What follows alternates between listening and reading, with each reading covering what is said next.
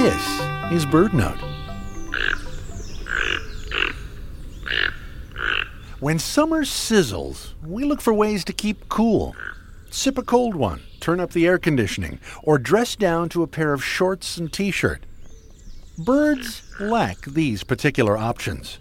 But in the case of the toko toucan of South America, evolution has come up with at least one alternative.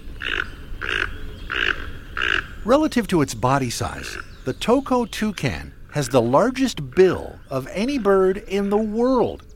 It's outsized, orange, and accounts for a full third of the body's entire surface area.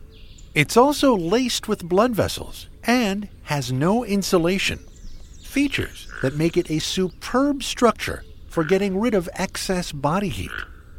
So blood pumps into the bill all the time. The hotter the weather, the farther out the blood goes, and the heat escapes through the bill's thin outer layer. This thermal radiation works best when there's a nice breeze, and the toucan can release virtually all its excess body heat. That means the toko toucan can stay cool even in the sweltering heat of the tropics. See photos of toko toucans and more on our website, birdnote.org. I'm Michael Stein.